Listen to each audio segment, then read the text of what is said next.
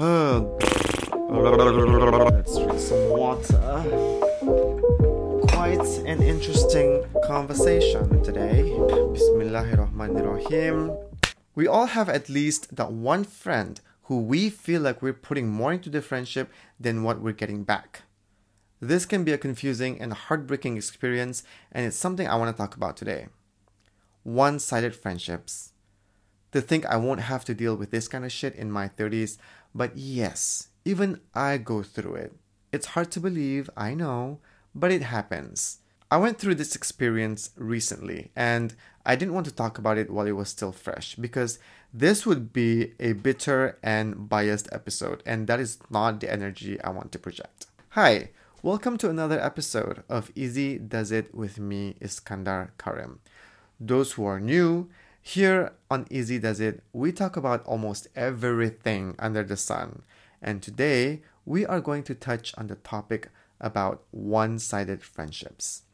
What is a one-sided friendship, you may ask? It is a relationship in which one person gives more time, energy, and support than the other person. Because of that, it leaves them feeling neglected, unimportant because their needs are not being met. In a normal relationship, the friendship is equal and both parties are putting in the effort to sustain the friendship. So I'm going to share a personal story to use as an example, also as therapy. I had a friend who I had known for a few years. We hung out frequently and I got along well with him. I enjoyed his company, and I considered him to be a close friend. As time passed, I realized that I was the only one always initiating plans and reaching out to him. But every single time I suggest to hang out, he would tell me, "Sibuk ko eh." The success rate of him saying yes to me was, I'm not joking, okay, lower than 5%. Every single goddamn time he would give me a shitty excuse. It didn't help that he never seemed to make an effort to hang out or check in on me. He just doesn't give a fuck. But when he needed something, he would come to me despite not reciprocating the same energy, as if he descended from the heavens and graced me with his holy presence. So I told him off, balik-balik, but he never took it seriously. It was like a joke to him. So I thought I was being sensitive. I brushed it off, but it kept on happening over and over again to a point where it started to take a toll on me. It affected my self-esteem, and I felt very unimportant, very undervalued, not just as a person, but as a friend. So it was a hard realization on my part that was a one-sided friendship. Look, I understand the concept of respecting someone's privacy, space, and personal time. So you don't have to fucking preach that to me. Putting that aside, he not only did not get back to me on a date and time every single time I suggested a hangout, but he would not even have the decency to offer a replacement date. Man, looking back, I was such a loser. It was frustrating, and for context, I'm not usually accepting of people. I am quite frankly a snob, especially when it comes to letting people in my life. So when I do come across a human being whose energy I vibe with, of course I want to spend time with them. Okay, fine, whatever. You may say I'm needy or clingy to gaslight the shit out of me. But here's the thing. It was only when he needed something from me or if he went through shit that he would reach out. He was never interested in hearing anything about my life or the problems that I go through. Is that fair? Hell no.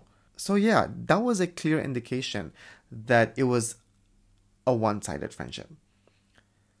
Friendships, like any other relationships, need work. It needs effort from both sides to sustain. I want to say that the point of me sharing that story is not to bash that selfish bastard. Okay, I'm kidding. But to assure you that this happens to just about anyone. It's normal and it's okay. The point is, how do we deal with it? How do we move forward? How do we not let the feeling of being unwanted linger to the point where it starts to affect our self-esteem? Or worse, how do we stop it from becoming resentment towards the other person? So you need to sit down with yourself and ask if the friendship is even worth the effort. You need to do some simple math and determine if the time and effort that you're putting in matches theirs. If not, then it's best to let it go, because if you keep forcing it, not only will you have wasted your energy, it will also make you resent them. So before it even reaches to that level, you need to cut the cord. You choosing yourself by not forcing the friendship is a form of self-respect. You owe it to yourself.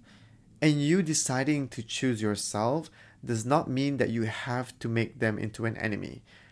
You don't have to hate them.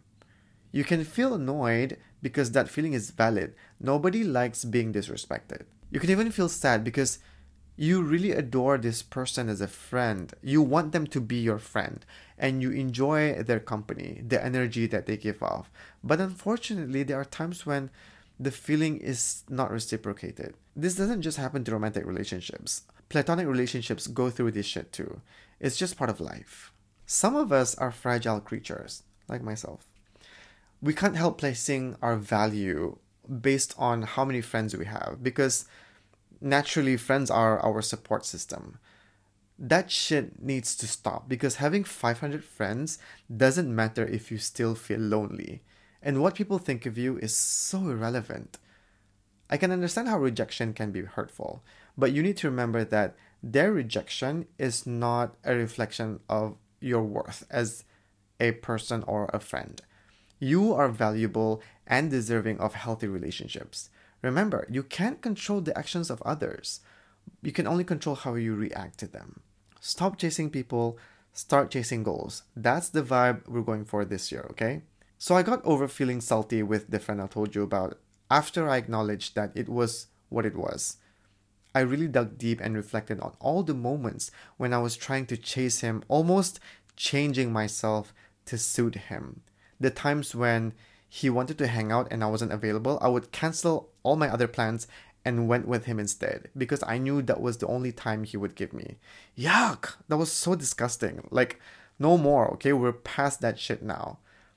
But also in my defense, I didn't have a lot of friends back then. So he was sort of my comfort zone. We have a tendency to hold on to people who aren't willing to be in our lives. So we should just let them go. Don't be afraid to miss out. People come and go all the time. Focus on yourself and your own needs and surround yourself with people who choose to be in your life. Naturally, you will attract similar people who appreciate you for who you are, who sees you for who you are without needing to change yourself. For the record, me and that guy, we're still friends, despite everything that I endured with him. Because, like I said earlier, letting them go doesn't mean we have to hate them. It doesn't mean we have to make an enemy out of them. We can still coexist. Just match the energy that they give you. Let's just all strive for emotional maturity. And speaking of emotional maturity, you also have to be able to ask yourself and be honest about it. If you somehow played a part in making your friend act that way. Were you clingy? Were you overly dependent on them? Did you have a difficulty giving them space? Did you feel jealous or possessive if you saw them hang out with other people? Be honest about your own actions and feelings too in the friendship. It's always a good idea to talk to your friend about it and see it from their POV. And lastly, you have to remember that friendships change over time. And what might be considered clingy or one-sided at one point may not be the case later on. So just be open to adjusting as the relationship evolves. This is a very short one, but that's all I have for today. If you enjoyed today's episode or any of the previous episodes, I would appreciate it if you let me know and share it with your friends on social media. You can follow Easy Does It podcast on IG for news and updates. And as usual, thank you so much for listening. You're the best. Until next time, Assalamualaikum. Bye.